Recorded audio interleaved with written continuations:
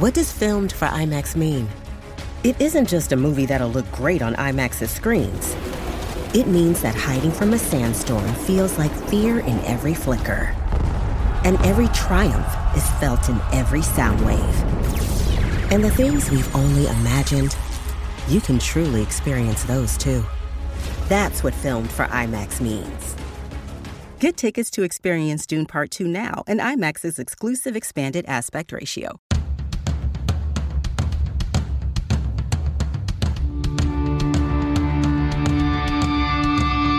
This is the Mistress Carrie Situation Report for December 16th, 2021. Your daily entertainment headlines, industry info, and everything rock. Sponsored by Tiesta Tea, a bold tea for a bold you. Save 15% off everything you purchase. Click the link in the show notes of this podcast and use the code CARRIE15. The Butthole Surfers, one of the bands that influenced some of the biggest rock bands of the 90s, from Nirvana to the Red Hot Chili Peppers, are getting their own feature documentary. The band released 8 studio albums since they formed in 1981 and appeared at the first Lollapalooza at the request of founder Perry Farrell. The documentary will feature interviews with the likes of Flea from the Red Hot Chili Peppers, Henry Rollins, Thurston Moore from Sonic Youth, and more. Tony Iommi from Black Sabbath commented on the song he worked on the upcoming Ozzy album, saying it's really good, and I like what Ozzy sang on it. He confirmed that he wrote the whole track, played on it, and played the solo,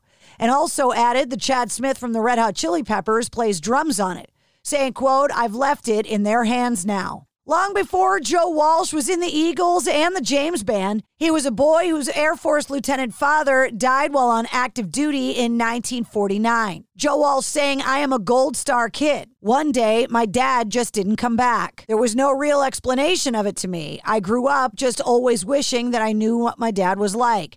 Just the sadness and the experience." Joe Walsh is hosting his 5th annual Vets Aid live stream coming up on Saturday night at 8 p.m. Eastern. Monkey from Korn, in a recent interview, said that he, quote, "had a couple of hard moments during the pandemic," saying, quote, "and then I'm thinking like, okay, it's not that bad because when this is all done, I'm going to go back to making music and rocking out. But then I'm faced with the reality of the present moment. When is it going to end? How are we going to make our mortgage payments and support our families? Because we all have big families at this point, so there's moments of high stress.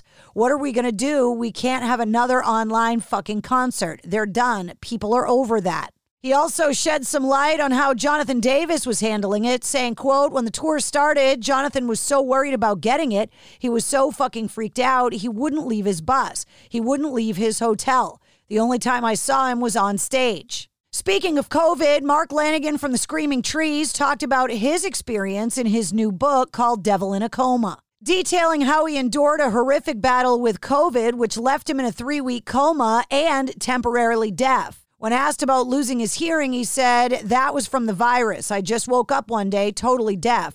It came back after I came out of the coma." He also said, "I'm feeling a million times better. I finally turned the corner, but it took a really long time. It was crazy. There's some residuals. Whatever I had, it attacks places where there was trauma in the body previous times. And I had a number of accidents over the course of my life. It went for any place where you were injured and had something happen before." In a posthumous music video for George Harrison's song, My Sweet Lord, his former bandmates Ringo Starr and Jeff Lynne make appearances alongside actors Mark Hamill, Fred Armisen, and Vanessa Bayer. The 7-minute video features more than 40 celebrity cameos in total, and the video is available online. Tom Kiefer from Cinderella is fired up to tour in 2022 and put together the Sonic Slam 2022 tour featuring LA Guns and Faster Pussycat. Nonpoint will release a new EP called Ruthless on December 27th, and the official music video for the single Back in the Game will arrive the same day. The 5-track EP also contains a cover of Prince's When Doves Cry. Tool drummer Danny Carey was arrested at the airport in Kansas City on December 12th, and now he's due in court on January 12th. Tool has not yet commented on Carey's arrest, but Tool is set to start touring on January 10th in Eugene, Oregon. Photographer Deborah Samuel is credited for capturing the now iconic album images from Rush's Permanent Waves, Moving Pictures, Exit Stage Left, and Signals. And now in the 40th anniversary year of moving pictures, fans will be able to obtain extremely rare photograph outtakes from the album cover shoot. Proceeds from the sale of the photographs will be donated to charity. And that's your Sit Rep. For more details on all the stories, check the show notes of this podcast. And don't forget to hit subscribe so you don't miss anything. New full-length episodes come out every Wednesday. Episode 80, featuring Tyler Connolly from Theory of a Dead Man, is available now.